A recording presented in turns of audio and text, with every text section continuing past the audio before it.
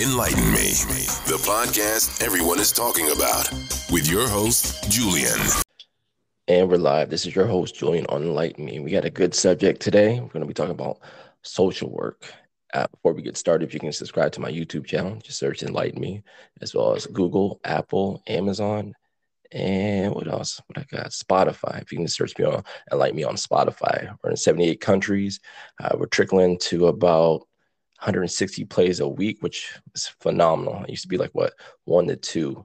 And if you have any suggestions or you want to critique or you want to hop on the podcast, definitely hit me up at enlightenmejulian@gmail.com. But before we get started, my good colleagues on here, can you introduce yourself briefly? Yeah. Hi, everyone. So I guess a little background about me is, I did social work for about like 3.5 years. Did the training, became certified to do that within one state. So have some pretty good background on the topic. Okay. What do you think, and thank you for introducing yourself and joining me on Enlighten Me. What do you think is going on with social work that seems so corrupt and absurd these days? Because I keep seeing things, especially in Florida, with social workers. Yeah. I think it's definitely a tough job. I can say that when I did it, there was definitely days, more often than not, where I was working 10 plus hours a day. That was my life. That's all I had the time to do. And a lot of it just comes down to what we already know is, not a lot of people want to do that work. Not a lot of people who do that work last very long. Honestly, having people who last years is kind of a shocker when it happens, just because the job is stressful and it puts a lot of strain on people's personal lives. So do you, I know social workers, they can do children, adoption, illness. Do you have like a special realm, like what children maybe, or Yeah. elderly, or? Yeah. So I worked with children and families. Okay. Which one do you like more, like the children's or adult? Um, hmm. Well, it was combined. So there are two different um ways that children and families enter the foster care system. And that is like when you have a judicial case in which the courts are involved and we're constantly going to court, checking with the judge, giving them updates as to what's going on with the kids, with the parents. Um, you know, in those cases, the children have been removed from the parents, and they're either staying with a fit and willing relative or in a foster home. And then there's the non-judicial cases where the level of safety um, is manageable within the home, so the kids are not removed from the parents and they get to stay with them, continue to live with them, and there's a sufficient safety plan, as they like to call it, to help prevent any abuse, neglect, or whatever led to DCF becoming involved. You said, was it DC? You said DCF? Yeah, the Department of Children and Families. Oh, okay. So what do you think, what would you change if you could change things in social work? What would you change? What have you seen Oh, that you that's a heavy question. definitely? you know, there's a lot of things. Um, One of them being is, honestly, not everyone who applies for the job, who does the job, is suitable for the job. I would say, to put it nicely. What One, credentials do you need for the job? I feel that someone who has a lot of patience and empathy really is who should be doing the job.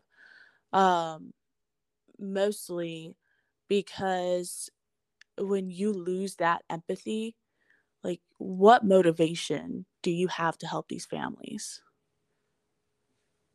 These are people's lives that you are now involved in. And if you don't have that empathy to guide them so that, we come back out of their lives, or, have the children come back to be able to live with the parents, at that point, you're not really successful in guiding the families, helping the families, because they're just another case to you. So that empathy is very well needed. And then just having the patience.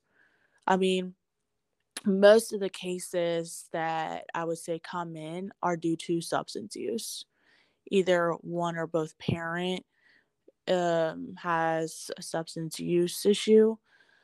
And, that often does result in the children being removed just because, the parents are, using around the kids, or using to the point where they're unable to provide for even the basic needs of their kids. And that's an addiction. And a lot of times with addiction, it didn't come out of nowhere. A lot of times the parents themselves have endured some sort of trauma or something that led to that point where they felt that they needed to turn to substances in order to self-medicate. So being patient with them, because, the unfortunate thing about, these judicial cases is that most cases, the standard is you have 1 year to complete what's called a case plan that lists, like, basically everything that is expected for you to complete in order to hope that there's behavioral changes from the parents to the point where it's safe enough for the kids to come home. And, if there's a substance use issue, that's on there, going to substance use classes, having negative urinalysis. And when that doesn't happen right away, some workers can just be like, well, like, they're not doing what they need to. They don't love their kids. And it's not necessarily the case.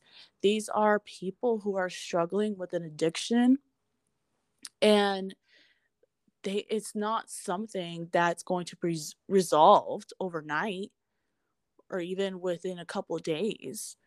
It's something that they're going to have to work through. Yeah, And a lot of definitely. the times, if you're not getting to the root of the problem or don't even know what that is, it's hard to resolve it. So if they continue to fail their drug test or urinalysis test, what's the next step from there? Do they not get to see their kids, or do y'all say, hey, we can't help you anymore because we're wasting our time and money and efforts? Sounds pretty harsh, but I mean. Yeah, so as I said, so there's about a year typically that parents have to complete a case plan, especially and this is in reference to, like, the judicial cases. So there's the courts involved. And in those situations, if a parent has made absolutely no progress, then yeah, within that year, the judge may decide in the termination of parental rights trial that the parents have shown no change, and make a ruling to terminate the parental rights and put the kids up for adoption. In situations where parents have shown where they're trying to put in the efforts, they're trying to make the changes, and they're just still struggling, then at least the judge that I worked with, because I worked within a specific county, he he was very pro-parent, which was, I mean, to me, it's a good thing, because you want to see them succeed. You really want to try to see them succeed. At least if you care, you want to see the parents succeed. You want to see the family succeed. And he would extend, he'd say, let's check back in within a certain amount of time, whether it's 3 months, 6 months from now, let's check back in. And, if there's shown more progress, then he will keep extending up until the point where it's like, it's been, I mean, some cases have been open for years. Oh, wow. I'm not talking about 2, I'm talking about closer to 5 years. And it's really hard because at that point, you have to decide, like, what's really in the best interest of the kids, to continue to be in foster care because the parents, although they may be trying, just can't quite get there, or to keep allowing the kids to be in foster care in hopes that these parents will one day be able to get to the point where the kids can come home. So, that's crazy. I didn't know they could go on for years. I thought maybe the judge would be like, well, nothing's happening. So, but if you are making progress, I understand. I mean, he is pro-parent. And I'm pretty pro-parent too, under certain guidelines. Mm-hmm. So tell me about a case that intrigued you and probably altered you or changed your perspective on life itself. I know you can't go too in depth, but Right. Okay.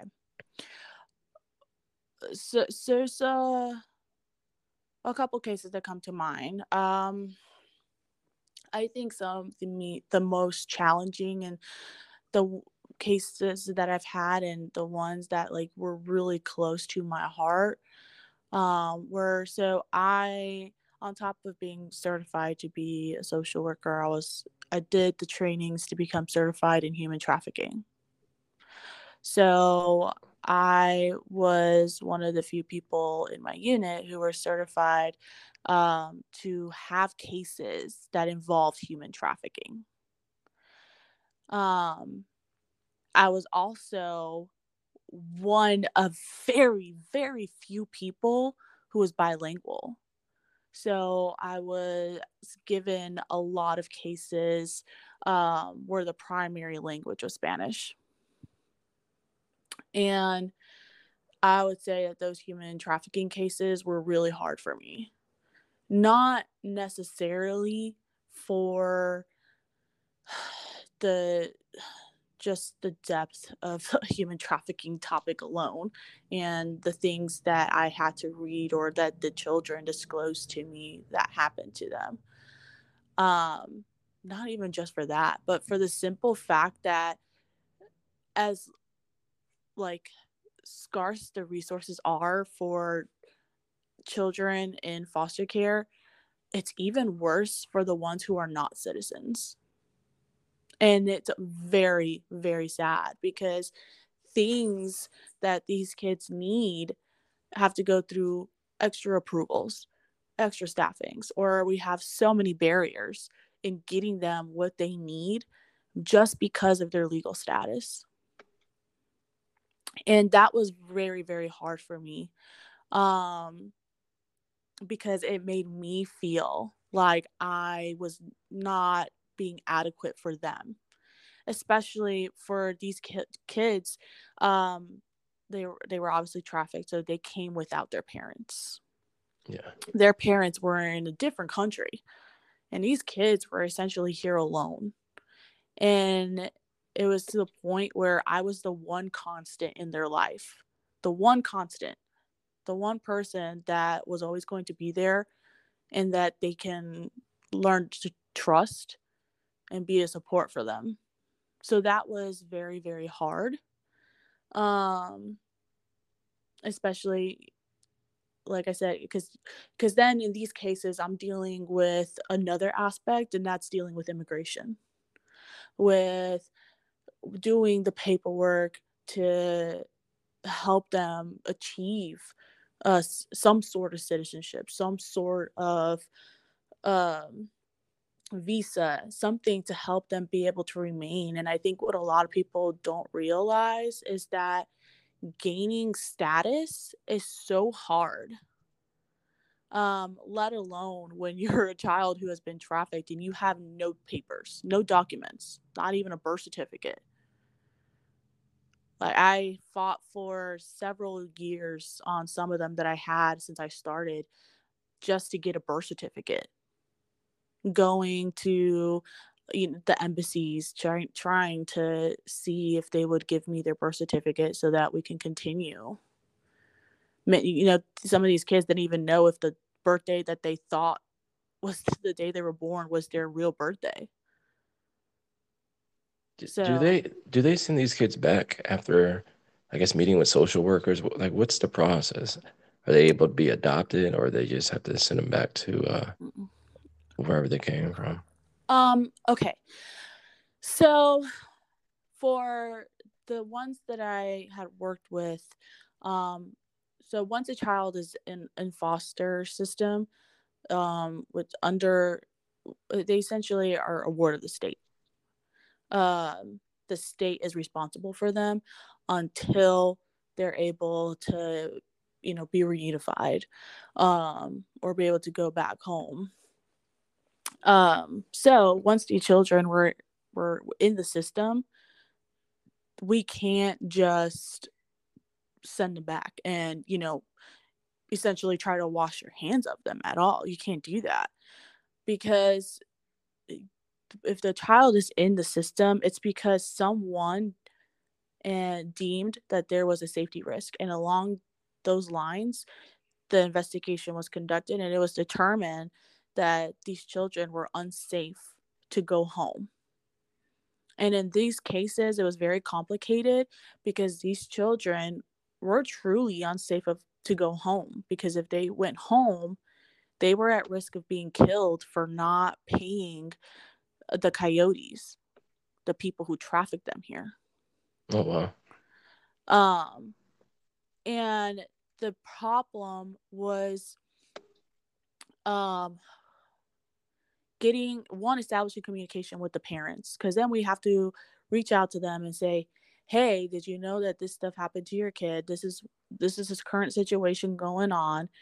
And a lot of times, like, it was really hard for them to comprehend and navigate the foster care system, because it's not something that they're familiar with.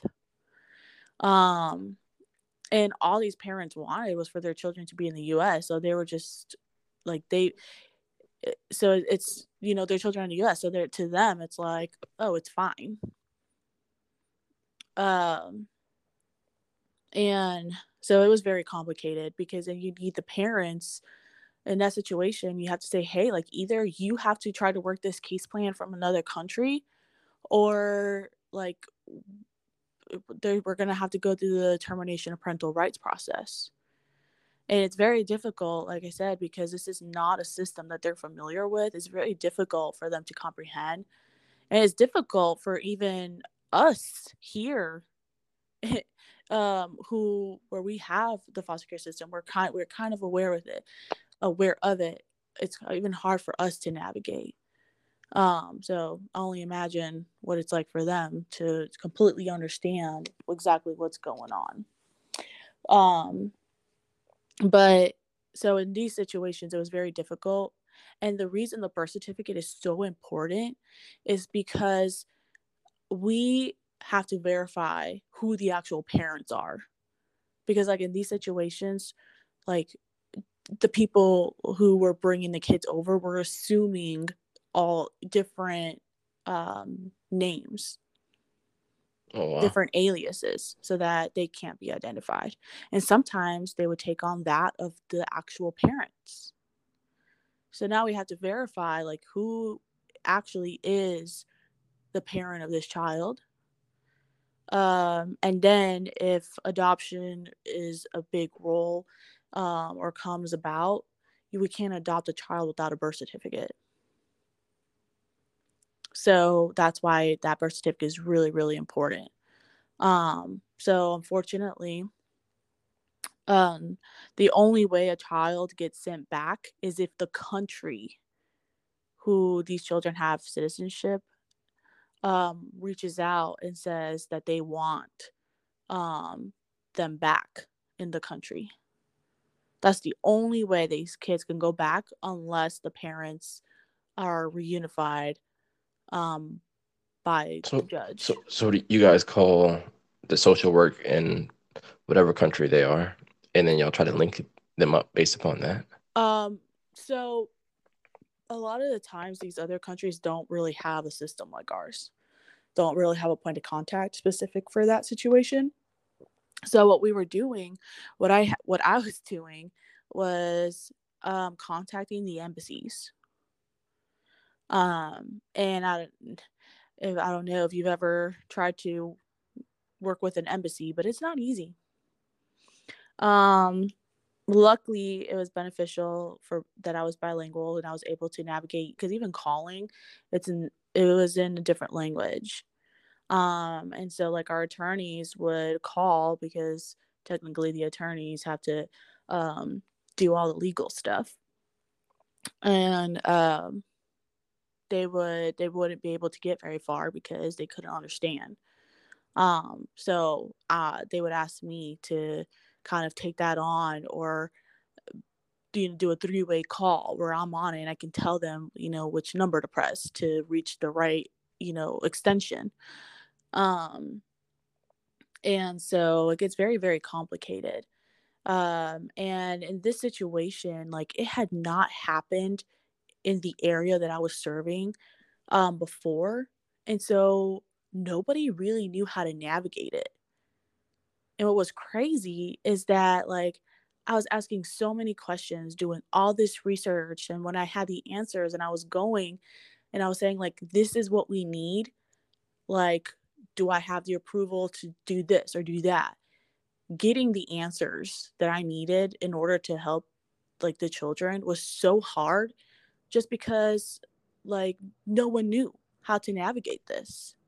Oh yeah, it's like the child doesn't even know who really they are, the name that you're given. So it's like, how do you determine who really is their parent? You know? Mm, yeah. I just because like I said, I was the go-to person for these type of cases. It kind of got to the point where, like, we were starting to see, after had a couple of these, we were starting to see them pop up more frequently in the different counties. And those other counties would reach out to me and ask me, like, what do I do? um because they didn't know. And then it came to the issue where, even though I was telling them the steps they needed to take, where they they it was harder for them to navigate, because for the simple fact is they only spoke one language. They couldn't communicate with the people that they needed to effectively. And yes, we have translators, but it is very difficult because their translators are not in person, they're over the phone. Um, and so then you have, like, phone issues, connection issues. Um, Even a language as simple as Spanish has different dialects depending on, where you're from. So, like, understanding the lingo, the slang of that, that area, that country. It gets very complicated. It's not easy. Um, so yeah. This seems I did not know social work entails so much. So are you a lead, like a team lead, or are you a department lead or department head? No, and that was the crazy part. I became an expert in something, and I was just a regular worker. I had a supervisor above me. I was part of their unit. My supervisor had a boss above them, and then a boss above them, and continuous. So I was at the very bottom of the chain. You saw it see through. Is there enough social workers? Would you say that? Oh, definitely not. Um, at the time that I left, I was working. So uh, in social work, an ideal caseload that one person should have should be 25 cases. And I will tell you that we have way more than 25 cases. At one point, I was responsible for almost 60 children. And somehow I had to be on top of all of those kids, all their information, their families.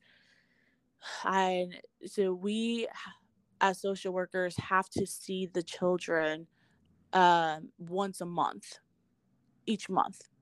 It's state requirement. Not seeing them once a month is a big no-no. Like, you can get in serious trouble for that. So imagine in 1 month, I had to somehow see 60 children and make sure that they were safe. That means doing adequate visits that can last an hour.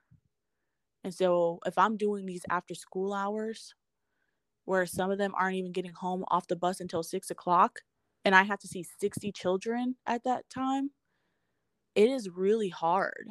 Hence why I was working over 10 hours a day, because I'm starting my day at 8, where I'm doing the phone calls, scheduling the things that I need to do,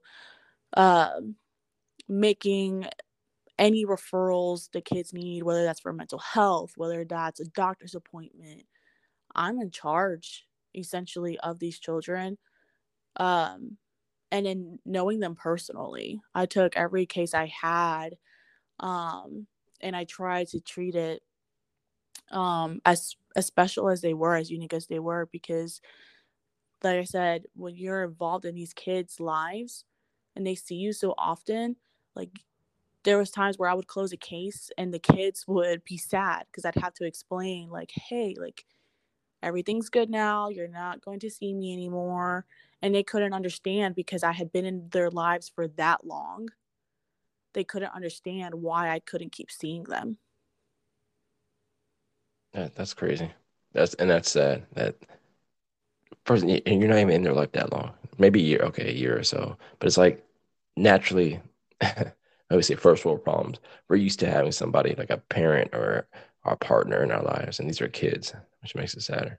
Yeah, no, you essentially, I mean, you're seeing these kids quite often, um, where, I mean, there's times where the families, like, yes, there were parents that would go into this hating you, and you would have to explain, like, look, like, I'm not the one who decided to remove your children, and I'm not the one who removed them. Because one misconception that I think a lot of people have about social work is that social workers remove kids. I'm only familiar with the state of Florida. Um, I'm not familiar with the other states and their policies, but at least in Florida, social workers do not have the power to remove a child. That solely falls under the responsibility of a child protective investigator. Even if there's like something happening right in front of us, we can't like take the child and leave. We have to call 911 or a child protective investigator and say, like, hey, there's a safety concern, this is happening, and they have to be the ones to come and do it. But we legally don't have that responsibility, or nor are we capable of doing it. So I would explain that to the parents, because the parents would also just kind of lump us all within the same job description. And I had to explain to them, like, hey, like, I'm not the enemy. I was like, the investigators contacted me, us, like, the social workers, to help you be able to get your kids back. And eventually they would come to realize that. Especially, I mean, like I said, I tried to my best. I took each case to heart, because I wanted to see people succeed. I wanted to see these families get back together if it was possible. And so eventually they would see that. And some of them, it got to the point where they would flat out say, like, you're family now. Like, like, they're like, you've seen me cry, you've seen me at my best, you've seen me at my worst, and, like, you're still here.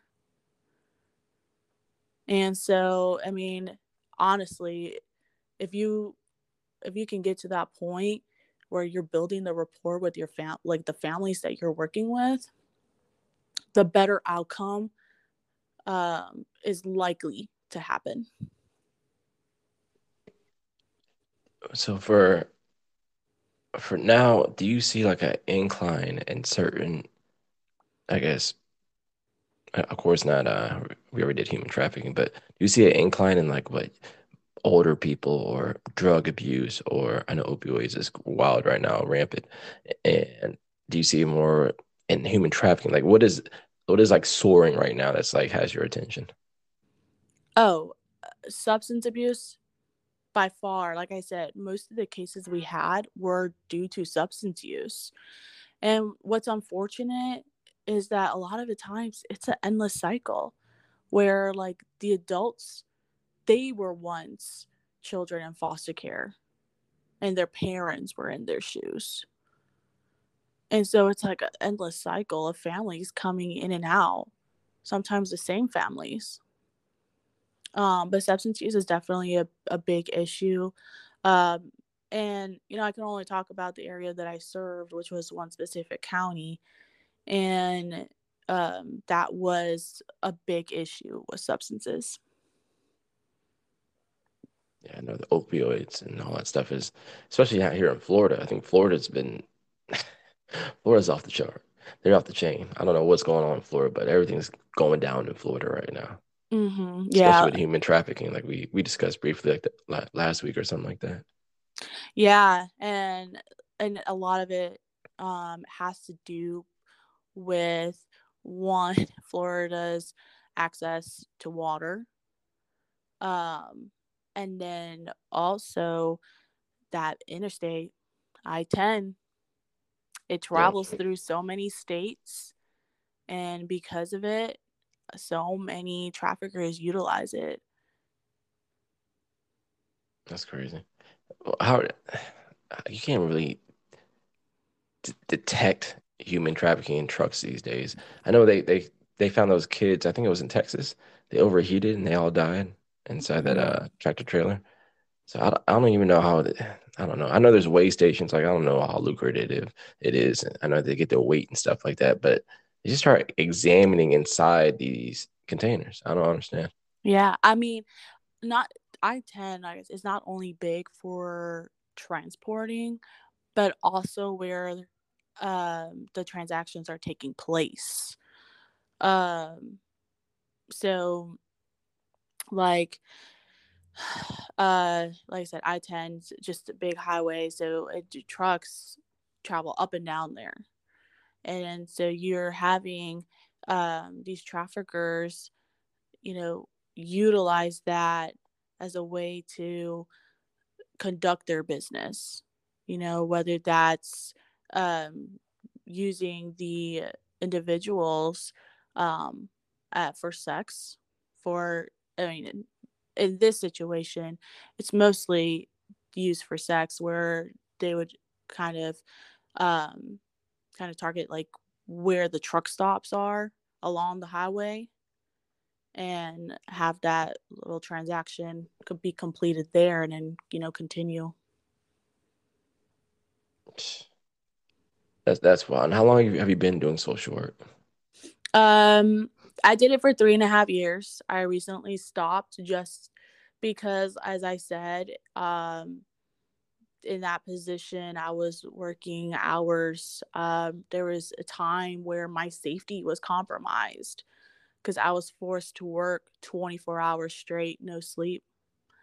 Um, and it put me at risk because this job requires a lot of driving. And so I'm forced to drive, on no sleep, risk of falling asleep behind the wheel. Um, and so it was getting to a point where it was impacting my health. And I had to recognize that, like, it was time for me to step away. And it was a very sad and difficult choice because I didn't want to. Like I said, I got close, with, each case. I'm a very empathetic person. So, I worried about what would happen to the cases that I had if I left, because I was worried about whose hands they would be going to. So like I said, I don't believe that everyone who's in social work right now needs to be doing that position. Um, it really requires a special kind of person, a special heart to be able to do that effectively. Um, Luckily, everybody knew how I felt, and so I got to know who was taking my cases and which ones, and I approved of those individuals. I had worked with them. I knew that the families would be in good hands, and that's the only way I was comfortable leaving. Um, but I did that for a while before it was eventually um, too much. Because I said the conditions that social workers are having to work under is very stressful. And like I said, there's times where like our safety isn't taken into consideration. No one should have to work 24 hours straight.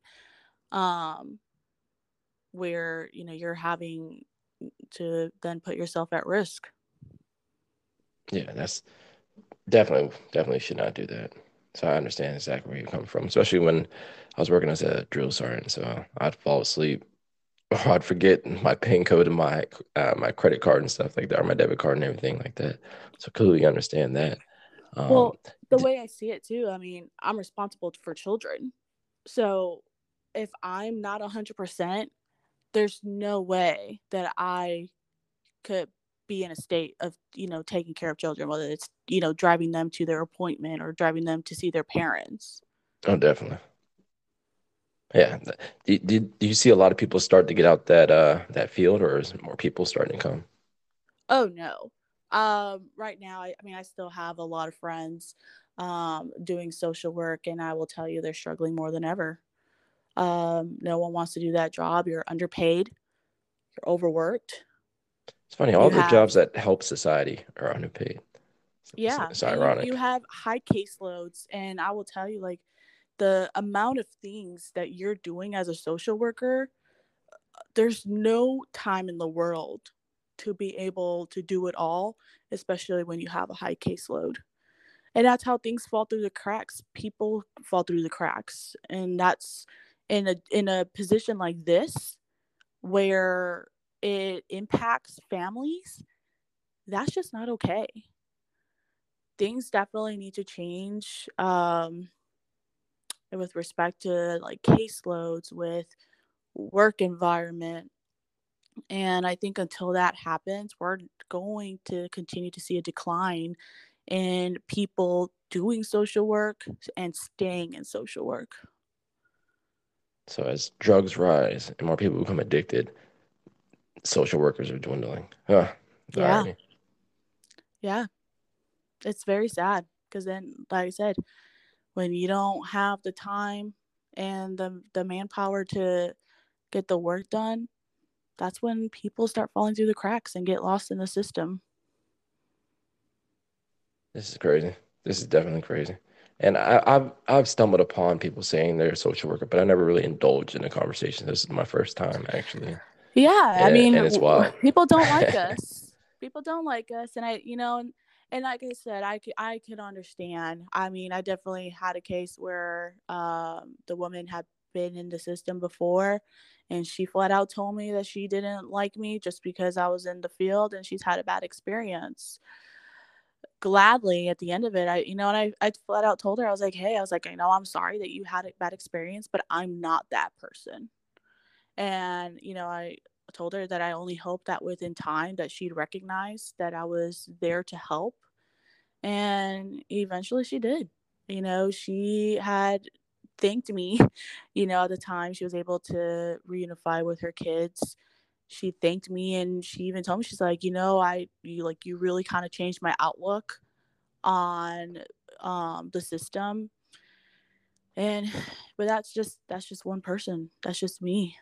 And so I can understand why people don't like social workers. They get a bad rep, but I think people also don't take the time to get to like truly understand what the work entails and the thing like what we actually do, because we get that a lot where people are like, oh, I tell someone, oh, I'm a social worker, back when I was still doing that, and they'd be like, oh, you just take people's kids away, and I'm like, no, Damn. that's actually not my job at all. What? It's the complete opposite. My job is to help try to get their kids back.